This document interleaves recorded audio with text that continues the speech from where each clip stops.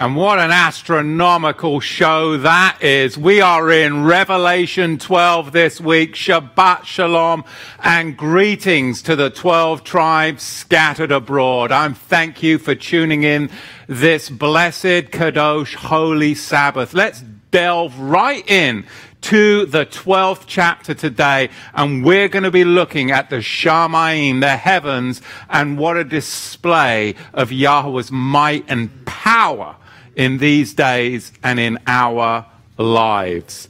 And there appeared a great wonder in the Shamayim, in the heavens, a woman clothed with the sun and the moon under her feet, and upon her head a crown of 12 stars, and she being with child cried and labored in birth and pained to deliver. And there appeared another wonder in the Shamayim, in the heavens, and see, a great red dragon, having 7 heads and 10 horns and 7 crowns upon his heads, and his tail. Oh, that tail drew a third part of the stars of the heaven and did cast them down to the earth, and the dragon. It stood poised before the woman who was ready to deliver, in order to devour her child as soon as it was born. And she brought forth a male child who was to rule all nations with a rod of iron.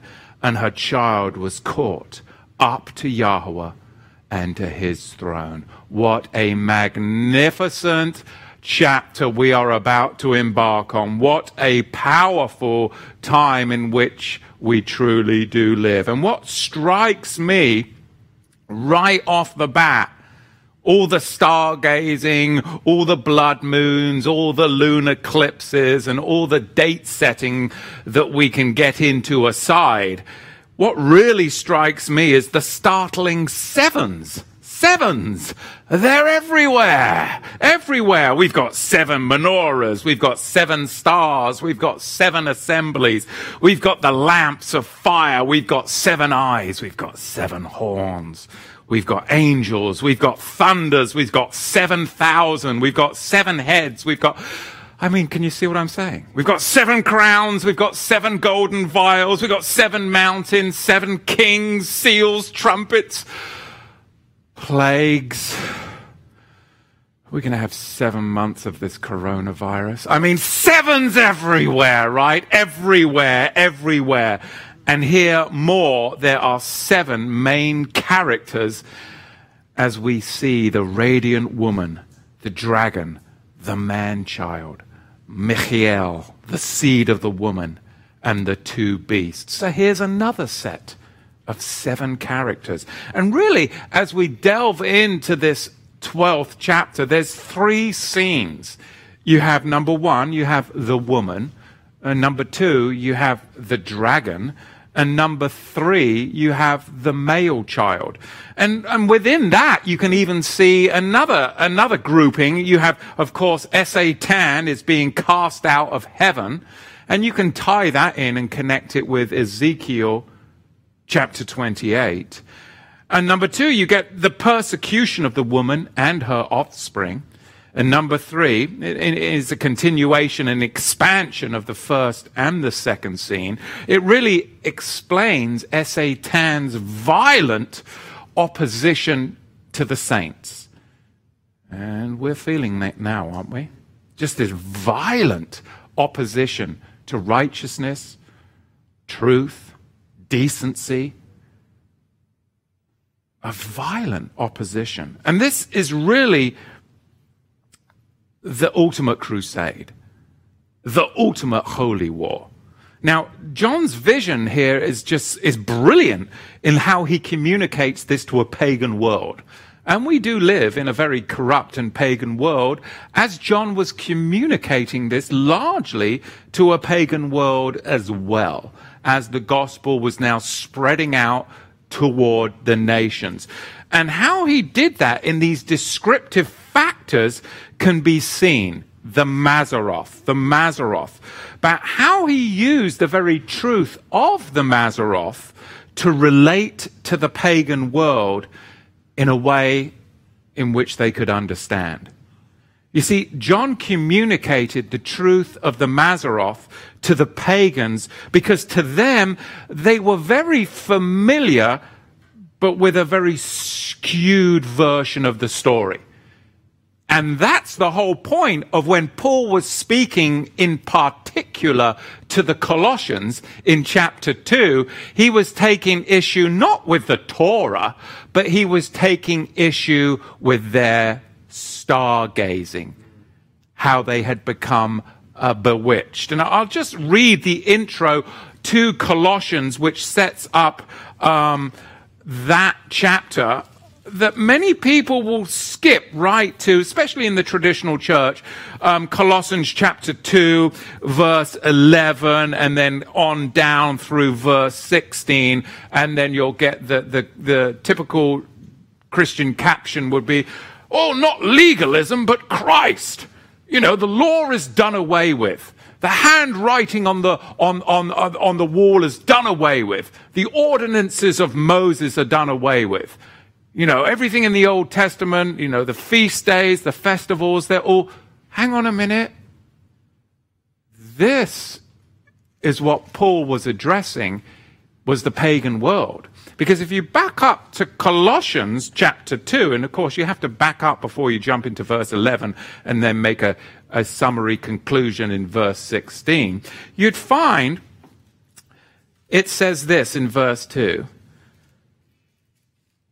Once their hearts may be encouraged, being knit together in love, and attaining to all riches the full assurance of understanding to the knowledge of the mystery of Yahweh, both of the Father and of his Mashiach, Messiah, in whom are hidden all the treasures of wisdom and knowledge. So all of the treasures that are contained in the Mazzaroth, that we're looking into in Revelation chapter 12 right now, they can only be discovered through the Son, through the Messiah, through the revelation of the Lamb.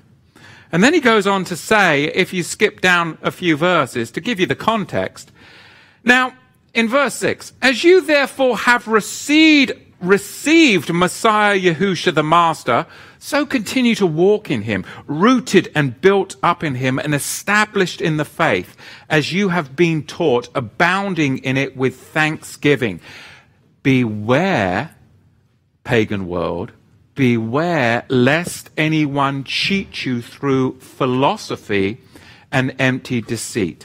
The two Greek words here is philo, of course, love, and Sophia, the pagan goddess of wisdom. The love of Sophia, the love of philosophy, philosophia, and empty deceit according to the traditions of men, according to the basic principles of the world.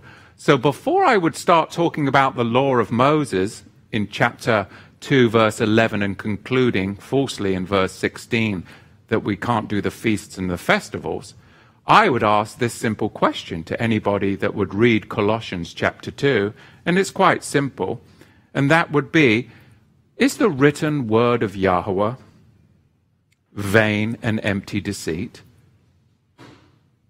Is the Torah of Yahweh the tradition of men? Heavens forbid. So whatever comes next in the next few verses, is it going to be talking about anything in the Torah? Anything in the Holy Bible of Yahweh? No. It's going to be talking about what? The traditions of men according to the basic principles of the world. That's what Paul was addressing to the Colossians. Not that they shouldn't keep the feasts and festivals of Yahweh, but that they shouldn't be stargazing and bewitched by the empty, vain traditions of the pagan world of, on this particular day, there was a pagan feast of fasting. On this particular day, there was a festival for denying your body this or denying your body that. This is what Paul was addressing to the Colossians. The context is not the law of Moses. It's not the word of Yahweh, because the word of Yahweh is Kodesh, holy, just, righteous, and true. Heavens forbid that anyone would accuse the word of Yahweh of being philosophy and empty deceit. Now, this is very, very elementary to us that have been walking this walk. But once upon a time, I read Colossians through a poor lens of tradition also. John now, going back to Revelation 12, he is communicating to people like those in Colossae that were wrapped up in a pagan worldview. But he's now able to meet them where they're at, in their lost state, in their pagan state. And he's going to communicate the wonderful creation of Yahweh through the Maseroth, and he's going to unlock their pagan world to the reality and power of the Lamb of Yahweh. And I think today we have got more opportunity to unlock the power and reality of Yahweh and the Lamb of Yahweh to this pagan and fallen world, because they are in crisis and they have no hope. Yet you and I have a message of truth, a message of freedom, and a message of deliverance, because we know who sits on the throne and who sits at the right hand of him who sits on the throne, interceding for us daily. This is an inspiring time to live in, even though it is quite perilous at times, is it not? Quite perilous at times. So we see now John is going to communicate the truth of the Maseroth to the pagans, because to them they were very familiar with it, but their story was skewed. And he's going to correct their skewed story. I'll give you some of the skewed stories of traditions, and now how he's going to turn that back to the truth of Yahweh. Because, you see, in Greek mythology, the pagan goddess Leto, pursued by the dragon Python, is brought safely to the island of Ortega, where she gives birth to Apollo, who turns and then kills the dragon. This, of course, was very well known in the pagan world. Even the Egyptians, they were up for this as well, all this skewing of the truth. You see, the Egyptians, in their mythology, the red dragon was called Set Typhoon, and it pursued Isis and then later was killed by Horus, her son. Can you see the parallelism? Then, with all this, the Babylonians, of course, they weren't going to be left behind. They had to have their own version of the story too, in which Tiamat, the seven-headed water monster, is overthrown by Marduk, the young god of light. So what you have is you have biblical truth that then, of course, in Genesis 10, you have Mystery Babylon, or Babel, the confusion of the language, and then the truth of Scripture is perverted, sent out into the nations, and becomes their mythology. It's a skewed version of the truth. And you find that, all over the world today. Even the Chinese, the Chinese have a version of the flood. It's somewhat skewed. You go into India and there's all kinds of versions of the gospel narrative, yet it's skewed. Because as it goes out to the nations, it becomes more corrupt. Think of it like this. I used to mountain climb. The higher you get up to the top of the mountain, the water spring is pure. But as that water travels down the mountainside, and then it comes into the valleys, and then into the farmlands, and then into the cities, as it's coming down, more people are dumping into it, right? And the more that's dumped into it, the further downstream you get, the more polluted the stream is. That's why we have to climb to the top of the mountain to get the pure word, the unadulterated word of Yahweh. Because by the time you get down into the cities, you've had the farmers, irrigation, sewage, and everything dumped into it, tradition, tradition, tradition. And the traditions of the pagans, even in my home country in England, you couldn't keep the Druids back from this mythology, because at Stonehenge they simplified it because they were so blooming stupid that they got this cultic myth of the goddess of heaven giving birth to the sun every day, because they had to do it every day, and of the dragon of darkness who then pursues to devour her. And people still meet at Stonehenge to celebrate this kind of stuff. Okay, so as it got exported into the nations, the further afield, the lower downstream, the more ridiculous it gets. To now you have Bohemian Grove in California. And I'm not joking, right? And some of the things they do is absolutely absurd as it gets more filtered and filtered down. You see, these cultures looked to the signs in the heavens and then they reinterpreted the facts to fit the pagan culture and myths that they were surrounded with. Yet what remains is the invariable record in the Mazzaroth for us to rightly reveal.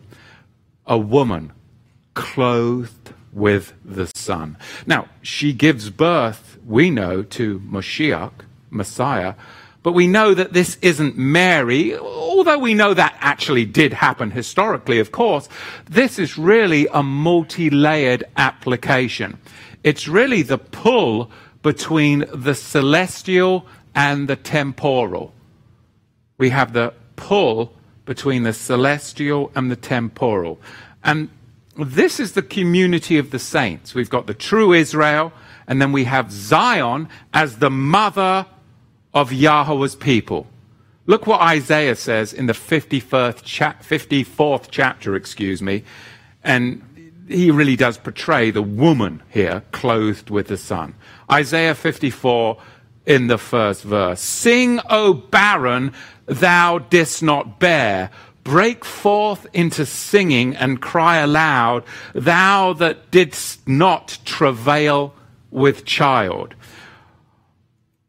For more are the children of the desolate than the children of the married wife, saith Yahweh. What is this picture? This pictures the truth of Revelation 12. Now, in Galatians chapter 4, verse 26, we even see more. But the Jerusalem that is above, is that the woman giving birth with her children, is free, which is our mother. So Paul was hinting at this. You see that? See the connection? You see, the world hates us. We feel it even more now, don't we? The world hates us as Israel and holds us in the lowest regard. But we're the radiant bride. And our radiance is what exposes the scarlet whore. Isn't it? You start to stand out more.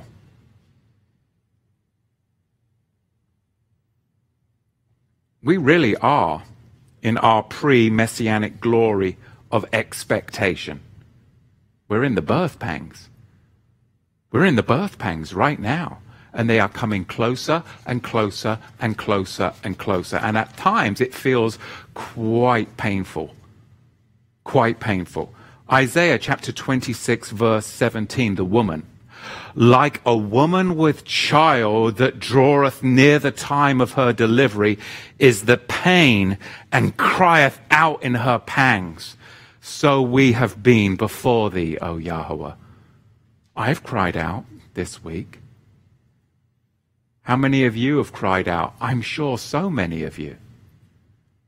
In various pangs, pains, and afflictions. You see, the red dragon with 7 heads, the devil. That's chaos, isn't it? Chaos. Israel's enemy. Of course, this is where we get the tradition of the red devil. 7 heads is the universality of his power, full encompassing. And then the 10 horns, of course, recalls the fourth beast in Daniel chapter 7. Now, these are diadems, or are they crowns? But they're not crowns of victory, if you look in the Greek, but they are crowns of arrogated authority. You see, Satan is presumptuous. He hasn't really gained the victory, so therefore he cannot get a crown of victory. It's a crown of presumption. We live now in a world where the Satan's vocabulary is spitting off the tongues of the world. Presumption. Presumptive positive. Presuming things that are not fact. Presuming you have a victory when in fact you are defeated. Presumption is the realm of Lucifer, the red dragon, if you will, Satan. Because Satan's presumptuous claim on royal power is against the King of Kings and Yahweh, who is above all and all.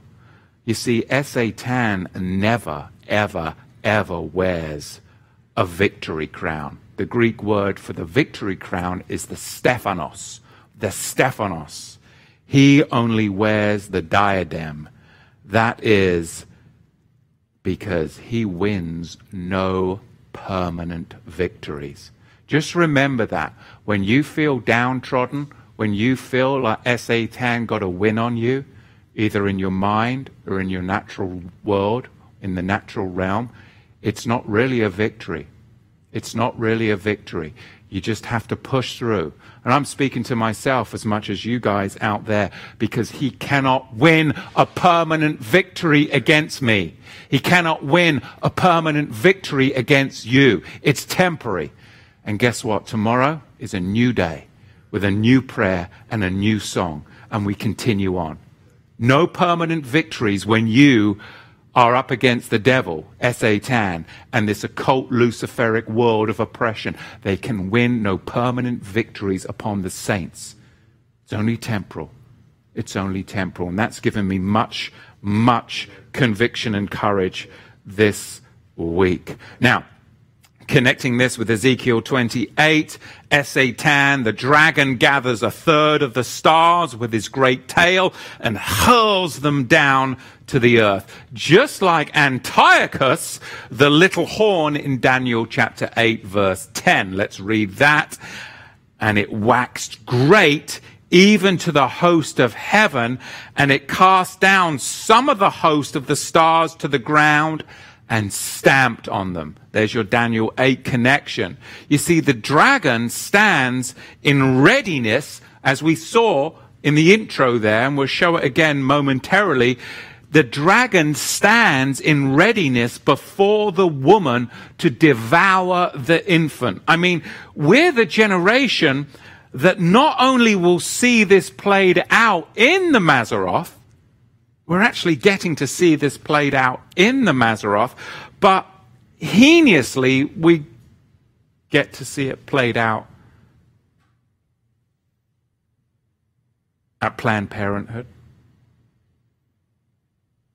in the politics, and throughout this apparent Christian nation in which we live. What happened? What happened? But historically, this infanticide played out with Nebuchadnezzar as he devoured Israel.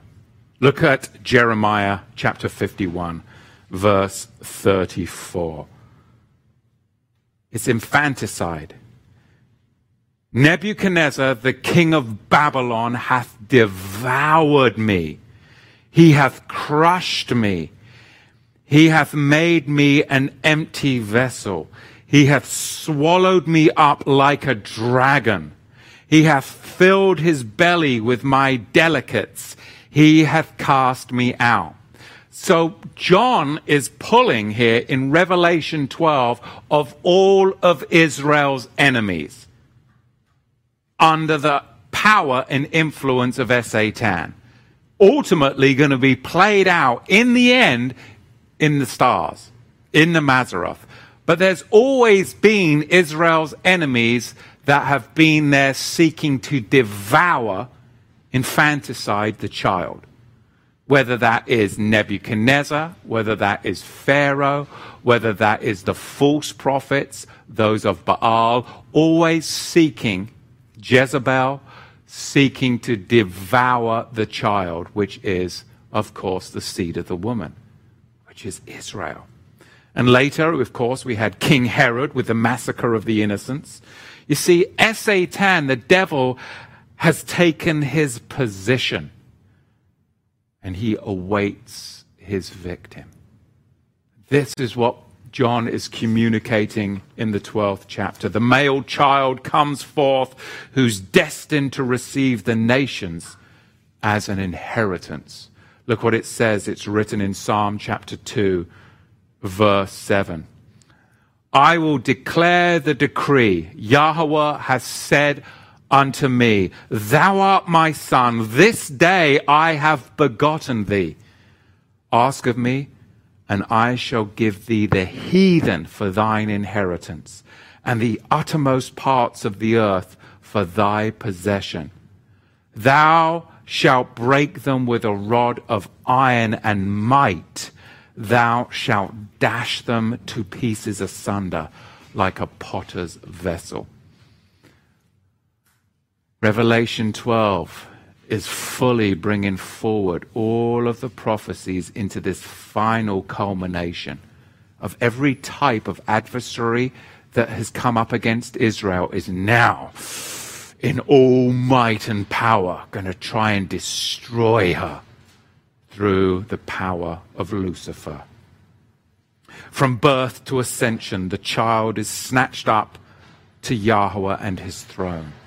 Look what it says in Philippians in the 2nd chapter and the 5th verse.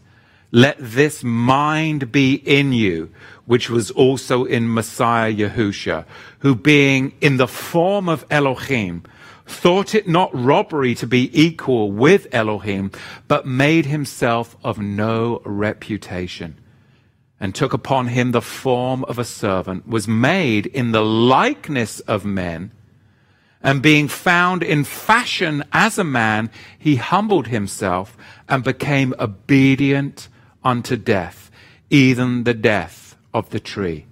Wherefore Elohim also hath highly exalted him and given him a name which is above every name, that the name of Yahusha every knee shall bow,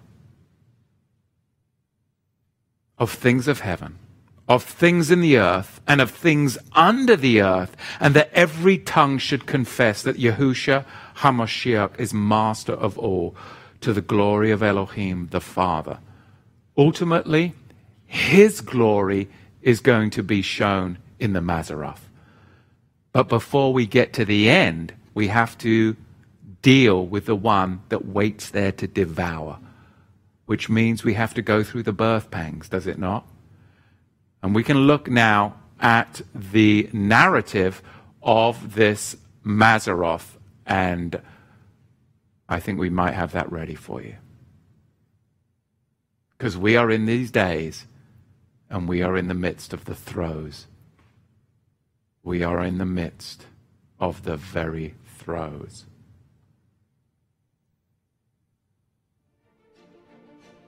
Genesis 1:14.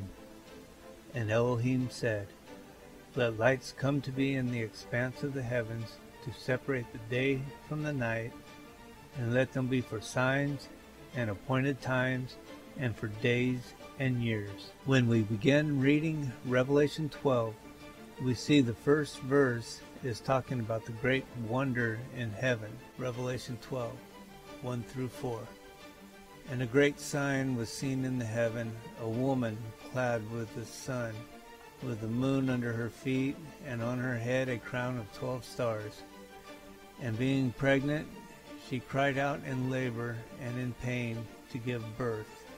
And another sign was seen in heaven, and see, a great fiery red dragon, having 7 heads and 10 horns and 7 crowns on his head.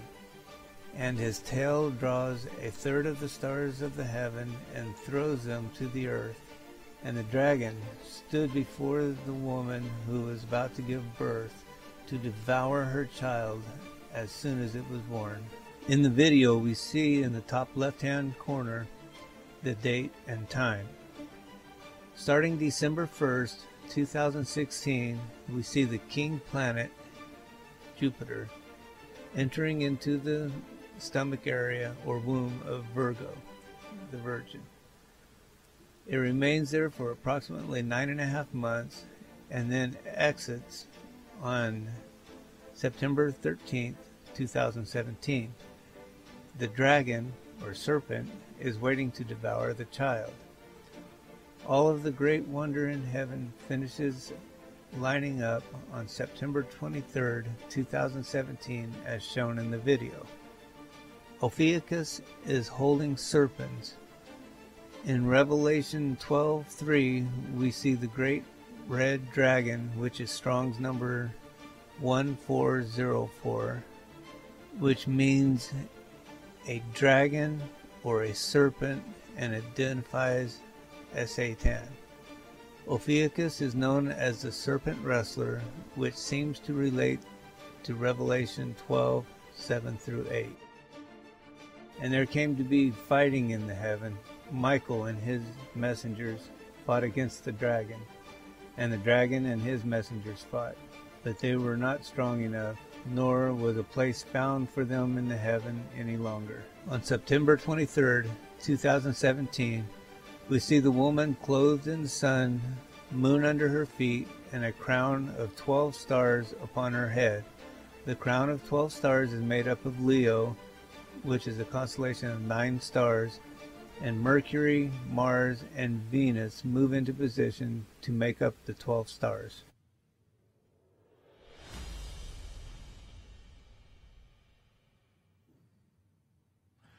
So, as you can see, we're living in the times right now. 3.5 years. And then we move into the time of peril. It's coming up on 3 years. 3.5 years brings us to a season in 2021. Around that time, when the synagogue of Satan will be celebrating Purim, coincide with a time of great peril. I'm not one to date set, but I am one to take note and notice of the word and to look and see the seasons and the times in which we live. That would be the final 3.5 years. Now, you have to look at the way and the times that we're living in now, in the next 3 months, 4 months, escalating toward, in this country, the election. And then a few months after that would bring us to 3.5 years after this event. We need to be very aware. We need to be prepared for the times that we are in. Because in the 6th verse, there is going to come a time when we must flee into the wilderness, where the woman, she has a place prepared by Yahweh, that they should feed her there 1,260 days. Now again, not to get all apocalyptic, which I am, but let's look at this in a more multi-layered fashion, because it does layer back into history. I cannot doubt that or dispute that. I'm saying that we live in an amazing time, but did people before us say that about their generation? Yes. Because this looks back, this flight into the wilderness, when the saints back in days of old, they took their flight to Pella. They believed that this prophecy was coming true. And of course, that was at the outbreak of the Jewish war in 66 of the Common Era, and the saints took flight to Pella. But this isn't so much about legging it with our beans and rice, But it's more about Yahweh's providential provision. Do you believe that Yahweh will providentially provide for you in your time of trouble? That's really what it's about. I do. When birth pangs, pain, and labor you feel all around you, do you believe in Yahweh's providential provision? I know I do. I know I do. He will sustain you. He will sustain me. It's not about me legging it to the wilderness, though I do often think about legging it to the wilderness. Of course, the Torah really comes into full view here with the manna and the quail, when they legged it into the wilderness. So it's going to happen, but it's ultimately about his providential provision.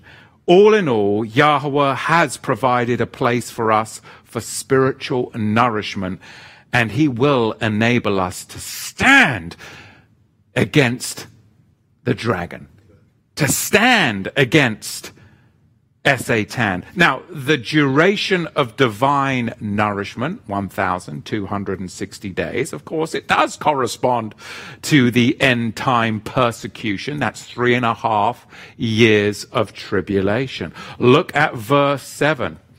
And there was a war in the heavens. Michael and his heavenly malachim, angels, fought against the dragon, and the dragon fought with his heavenly kingdom, and the dragon prevailed not. Neither was their place found any more in the heavens, and the great dragon was cast out, that head serpent. In the Aramaic, I'll go to the Aramaic. I don't often do that, but I like how it comes out, pronounced or translated in the Aramaic. That great serpent called the Akel Karza. The Akel Karza. You most probably have your Aramaic with you today, don't you? You don't. He usually does. He doesn't. Because you've got some good footnotes on yours. We have it back at home, though. The Akel Karza, the devil, Satan, who deceives the entire world, he has cast out into the earth, and his heavenly angels were cast out with him. Now, in the Aramaic Renewed Covenant, it is the Akel Karza, and it's an Aramaic compound term. Akel means to devour or to consume, and Karza means to hunch, a hunch of bread, carping or pulling to pieces. It means to make an accusation or a disparagement. It means biting words, biting, or a current destruction. So it's very descriptive, isn't it, in the Aramaic of Satan. The Akel Karza uses biting words and accusation to consume and to devour and to destroy. He is a slanderous backbiter, the devil of old. And when those false accusations come against you, you can find out their origin, and then you're able to stand. And people are in bewilderment that you can still stand. But you understand the origin of the attack. Therefore, you have the power and might and endurance to continue on, no matter what the cost.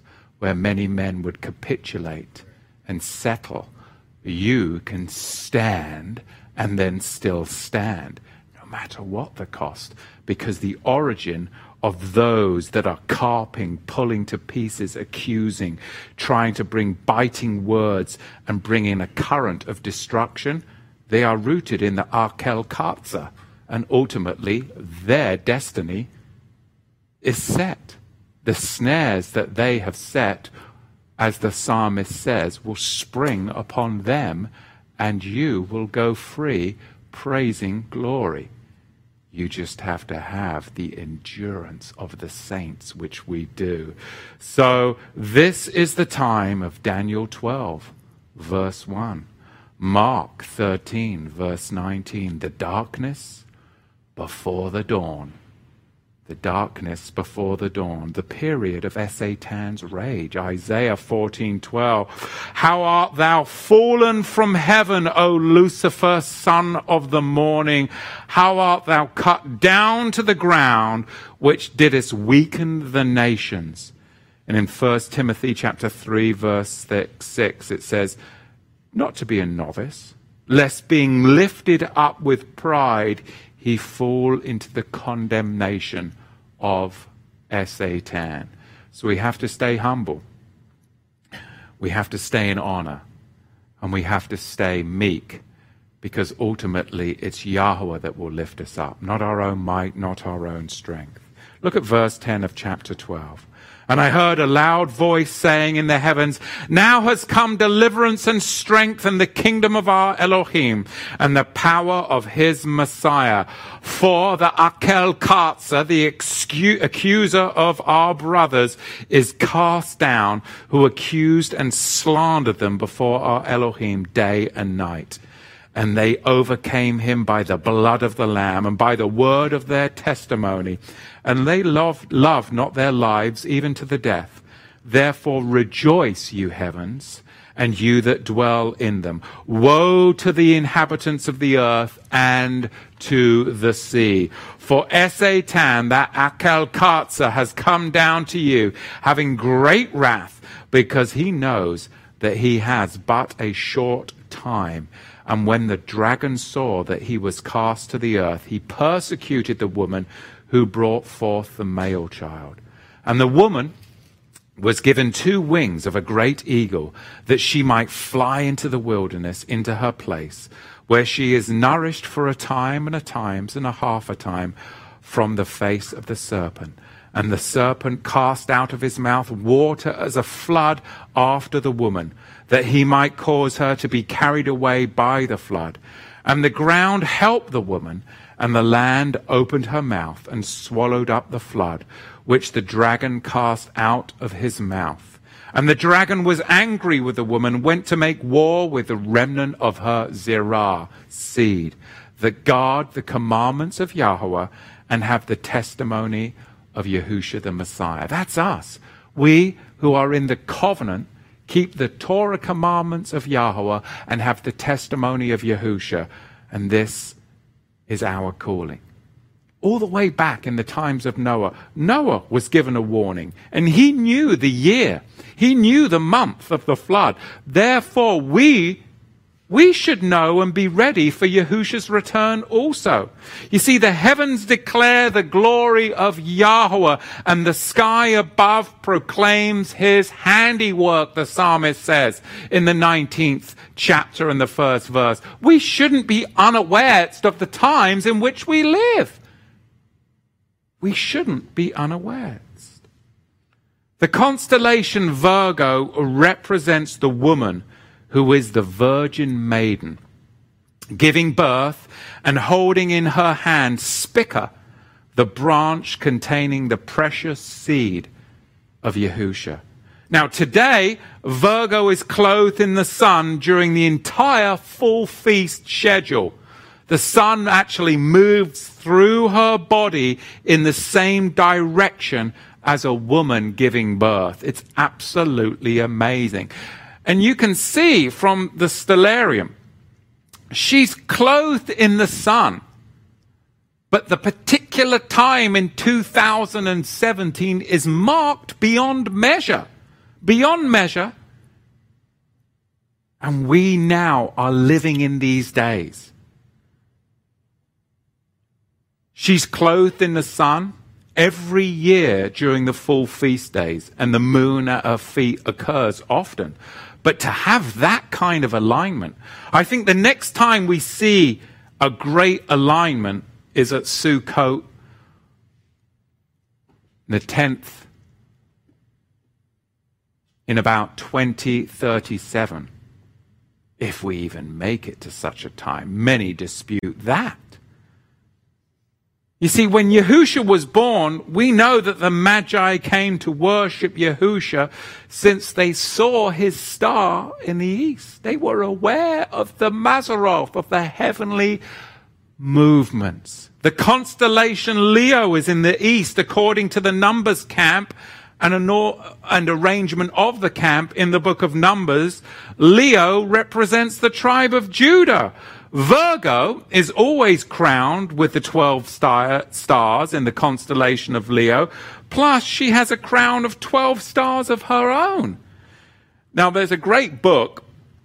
I believe it was published in the end of the 19th century, and it's by Bullinger, I believe. I think I have that at home.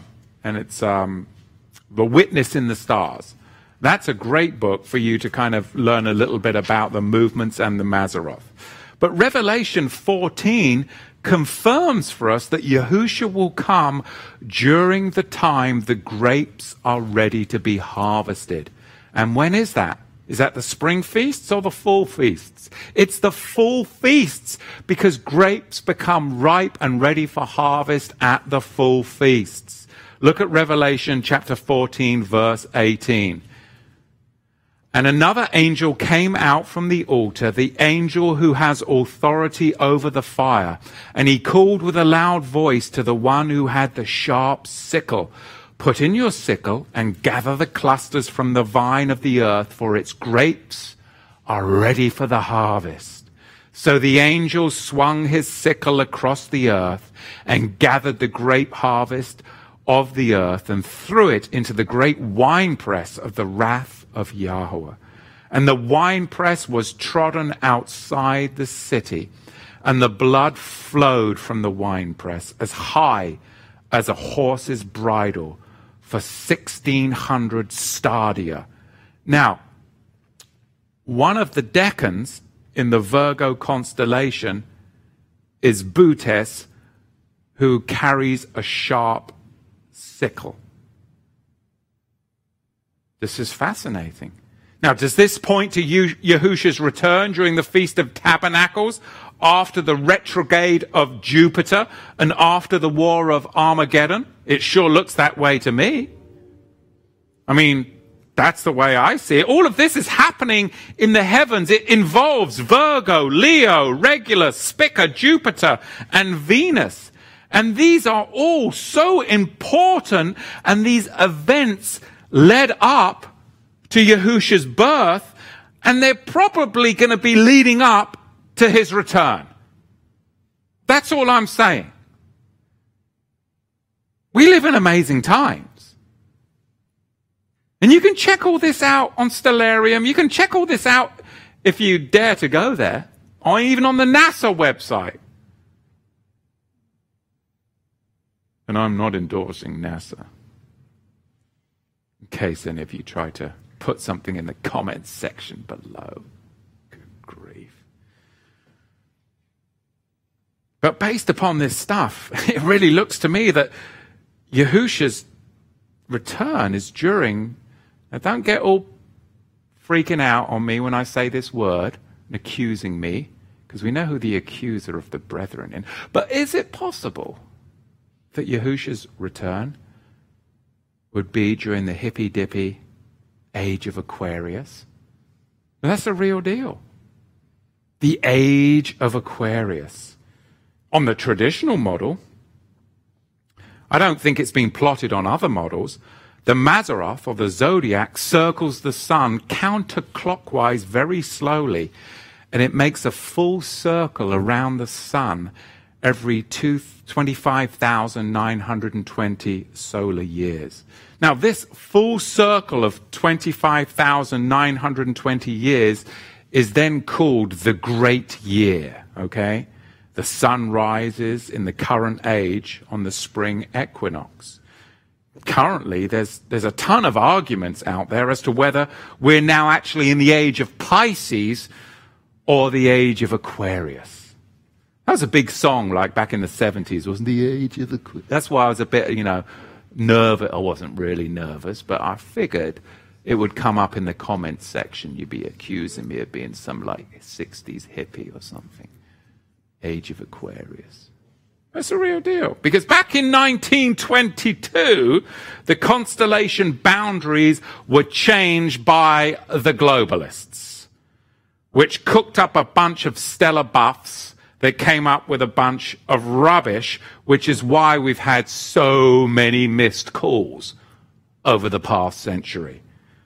But we know the signs. We know that Yahusha is the water bearer who pours out his gospel of truth and the living waters, and this happens on the last great day of Sukkot.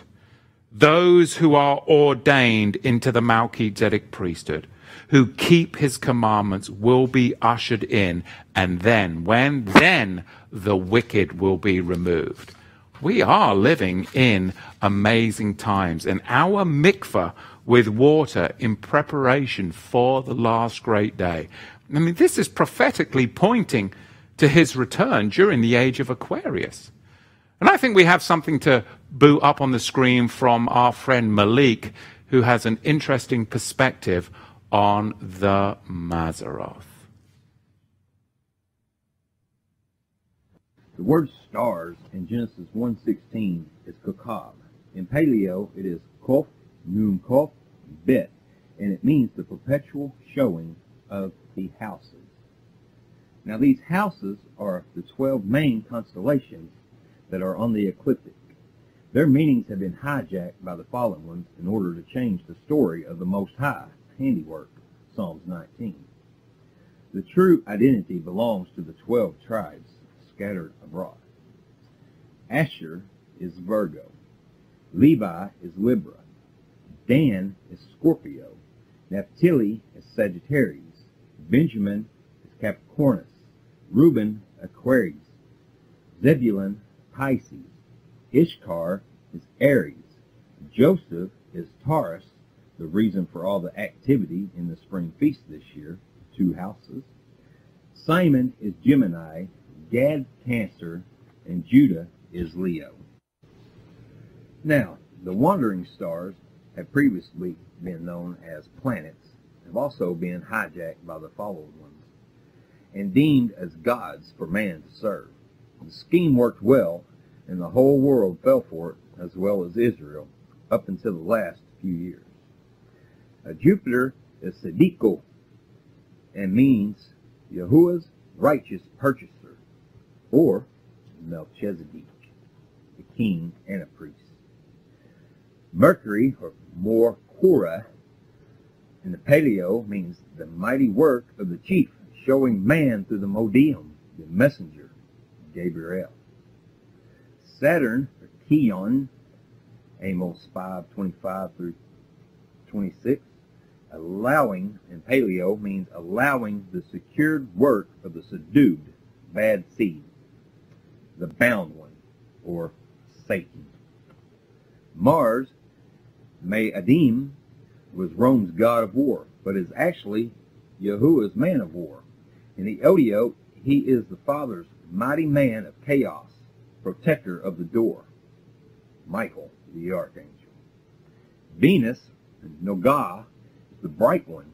It once belonged to Satan, Isaiah 14:12, given to the Messiah, Revelation 22:16, and then given to the saints, or the remnant, Revelations 2:21. In the Paleo, he is Nun or Gimel He, means, behold, I will gather and secure the offspring of the good seed, hence the remnant or saints. Now that a foundation has been established, we turn to Revelation, and there appeared a great woman in heaven, Shamaim, a woman clothed with the sun and the moon under her feet, and upon her head a crown of 12 stars. And she, being with child, cried, travailing in birth and pain to be delivered. Now, we all know this appeared in the Shamaim, September 23rd, 2017. And with the 3 wandering stars that appeared in Leo, along with the 9 stars of Leo, brightest stars, tells the story of the gathering of the remnant of Israel, the coming together of the 12 tribes. Now, if you will notice that Saturn is not there. Well, let's see why. Because when Revelation 12:1 was happening, also Revelation 11:1 and 2 happened. And there was given me a reed like unto a rod. And the angel stood, saying, Rise and measure the temple of Yahuwah, and the altar, and them that worship therein. But the court which is without the temple leave out, and measure it not, for it is given unto the Gentiles. And the holy city shall they tread underfoot 42 months. So if we go back to Revelation 12:3, and there appeared another wonder in heaven. Behold, a great red dragon having 7 heads, 10 horns, and 7 crowns upon his head. He was not available in this because of Revelation 11:1-2. Matter of fact, Saturn was sitting at the foot of Ophiuchus at Scorpio. Now, Scorpio is the only house that's designated to Satan, and tells the story about his fall and him, how the bad seed. But regardless, he was sitting on the foot of Ophiuchus. But not only that, he was sitting on the star Saiph, which is Shemek Ain Pei, as in Isaiah 10:33, locked to divide up. So there's the two houses you see, or the outer court. Satan was over in Ophiuchus. He was in his house, Scorpio, out of the court where everybody else that was being called. It's just a wonderful story of the calling out of the remnant that happened. And we can go in much, much more great detail, but maybe another time. Maybe this will do for now. Shalom. That's some great stuff. That's Malik Chava. He's on our chat right now. Thank you, Malik, for putting that together for us. There's lots of applications, and you can see many of the saints right now are really digging into this. Amazing, amazing times to be living. In fact, I think we have one more. We have Cameron, I believe, going to communicate a little bit about Revelation 12 and the importance of the calculation of the days and times in which we live. And then put your questions down in the chat, and I'll see if I can get back to you and answer a few of those questions or comments. And now's a great time to subscribe to the channel. Give us some thumbs up. We're going to listen to Cameron talk a little bit about the calculation. What's that? Oh, it's Conrad. Sorry, Conrad. Conrad, my apologies. Thank you. Not Cameron. Conrad, my apologies. Conrad's going to give us some calculations, and then we'll get back there. My apologies, Conrad. Sorry. Cheers. Notice in Genesis 1 and 2, the Tekufa equinox, according to others, this is where no years begin. Right? So you can have a Tekufa that can start a year, and another Tekufa can start another year. And so Noah's year, no doubt, begins in the autumn, heads to winter, moves from there to the spring, back to summer, and it makes a complete year of 360 days year for Noah. And you see that in Genesis 7:11, Genesis 8:3 and 5, Genesis 8:13-14. Now, here we have another situation about the Creator's 360 days year covenant calendar. Moses now. According to Philo, here he says that, let me read this. He changes the times and seasons, Daniel 2:21. And he says here, Exodus 12:1 and 2, and Yahweh spoke to Moses, saying, this month, right here, shall be to you the beginning of months. This month, solar, is the head of months, the beginning of the month of the year, 360 days years. And Philo backed this up with nature. Philo, who existed around 20 BCE to 50 CE, Philo 224 on the life of Moses, 2 section XL1, which is 222-224. On 222, Moses put down the beginning of the vernal equinox as the first month of the year. And so this month here is the starting point for the 360 days covenant calendar. And it goes here where you have the atomic Tekufa equinox, which is the Feast of Trumpets.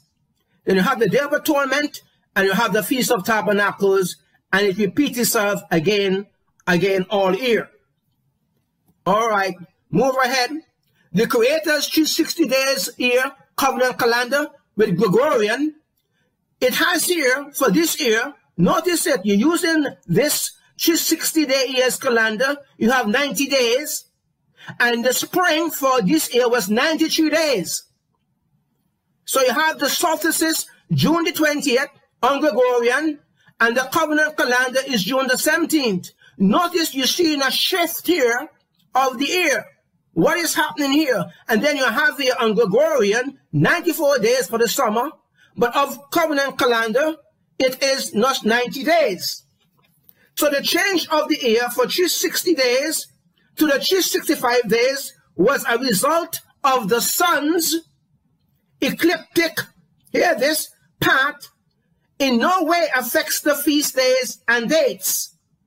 The sun's ecliptic path of the geocentric view from nature's natural viewpoint, when it moved backwards 10 degrees on Ahaz's astronomical steps or sundial steps that measures time, or notice shadows, 2 Kings 29:11, Exodus 38:7 mentioned twice. This event during Hezekiah's lifetime is recorded twice, not to be overlooked. Notice the length from the vernal equinox is lengthened from 90 days, which is presently 93 days, and there's a shift of June the 17th to get 19 days, but the summer equinox is 20 days on Gregorian.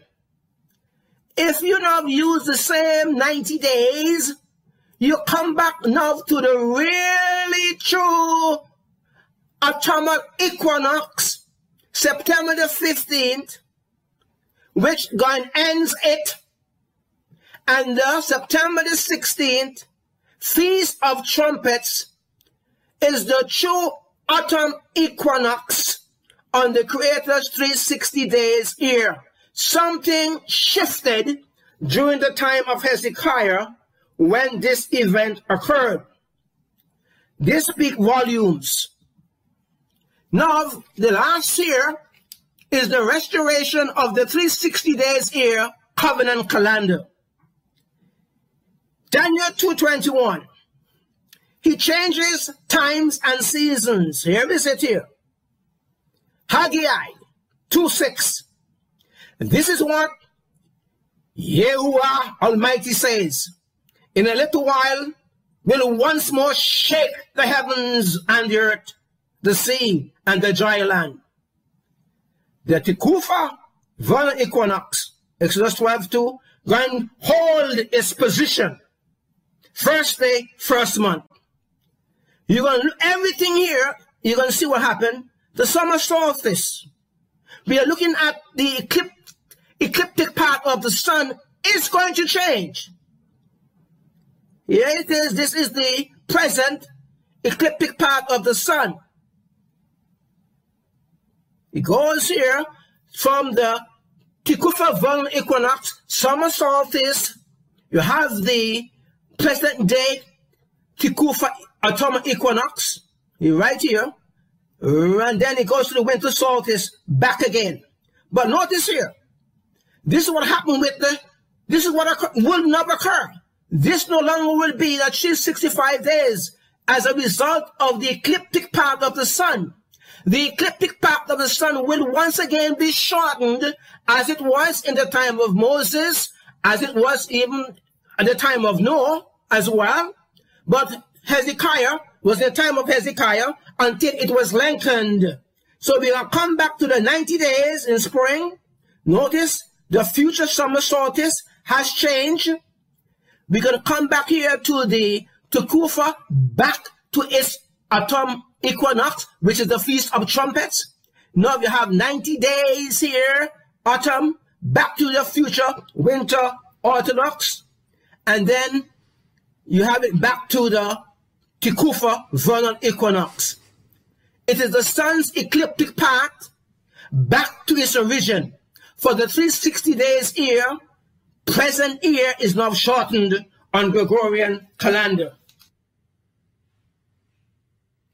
So you got that. You got 90 days before the end of the world, and the DeLorean's going to take us back to the future.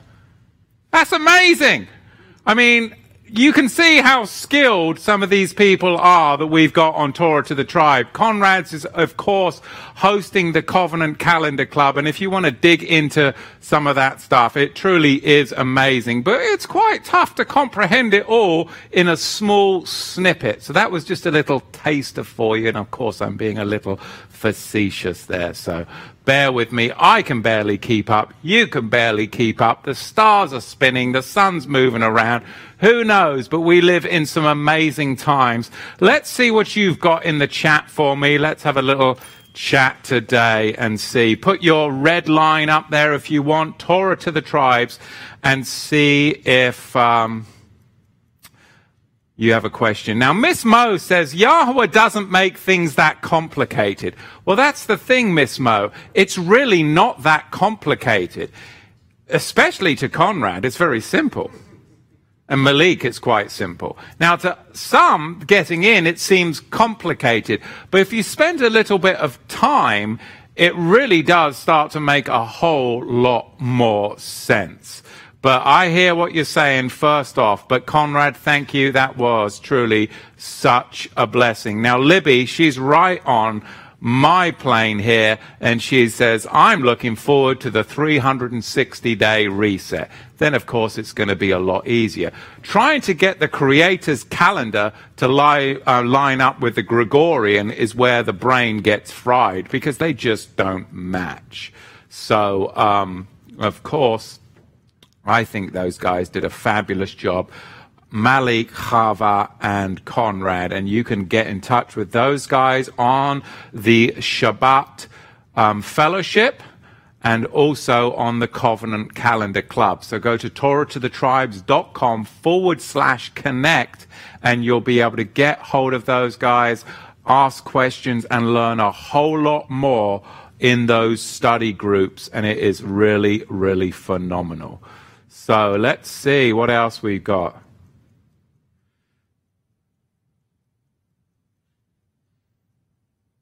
Miss Mo, clear as mud, Matthew. It's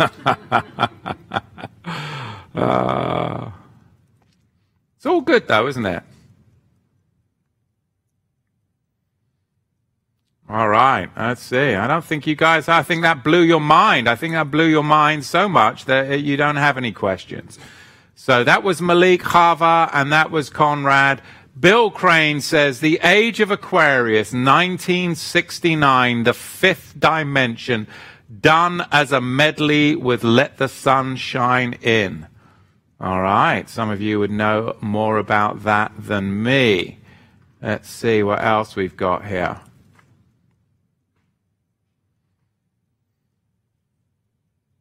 If you have any questions, put them up in the chat here with a red line at Torah to the Tribes. It sure does make it a lot easier for me to see.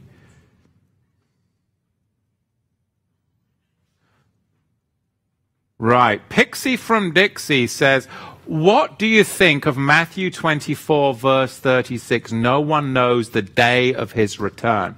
Well, that, you know, of course, that is a scriptural truth. No one knows the day. And we've used that verse in times past to dismiss the Mazroth, to dismiss knowing the times and the seasons. So we are not going to be able to pinpoint it down to the day and the hour, but we should know the Moedim. We should know the seasons. And of course, it's all about his feasts, his Sabbaths. And I believe he is going to be returning at the full feast, fulfilling the full feasts perfectly, as he has already fulfilled the spring feasts. So it's just a question of making sure that we're on the Creator's calendar by aligning ourselves with his feasts and festivals. And that is the most important thing. Now, Gene D says, will the reset cause the big earthquake expected? What is going to be the reset? We don't know. It could definitely be a major earthquake. It will be a cataclysmic shift of some kind, which will reset us back to that 360-day year, which of course you see in the prophecies in Revelation. It's always divisible by the Hebrew 360-day year. So all that very good stuff, Revelation chapter 12. Again, I hope you guys are blessed. It's amazing times that we live in. Try and keep yourself safe and positive out there. And do think about donating to Torah to the Tribes. It really does keep this ministry just on track. And your support, donation, and stewardship means the world. I know it's been a strange year and we're still chugging along. But I'm inspired because as those birth pains come and the labor and the tension prevails at times, we know that ultimately it's Yahweh who prevails through the power of the Holy Spirit in us. So whatever's happening in your community, stay strong, stay in prayer, read the Psalms, pray the Psalms, stay in the Word, renew your mind daily by the washing of the Word. There's so much poisonous information out there that we need the purity of the Word in our minds, in our hearts, in our ruachim, in our spirits. And, make a connection with someone. Here at Torah to the Tribes, torahtothetribes.com/connect. Reach out with somebody. Join the men's prayer group, the women's prayer group, because we need to make those connections in a time when the world is trying to tear us asunder. So remember, stand strong, and Yahweh is with us. Please remember to subscribe to the channel, give us some thumbs up on this video, and hope to catch you live next Shabbat. Baruch Hashem Yahweh. Bless the name of Yahweh, and Shabbat Shalom.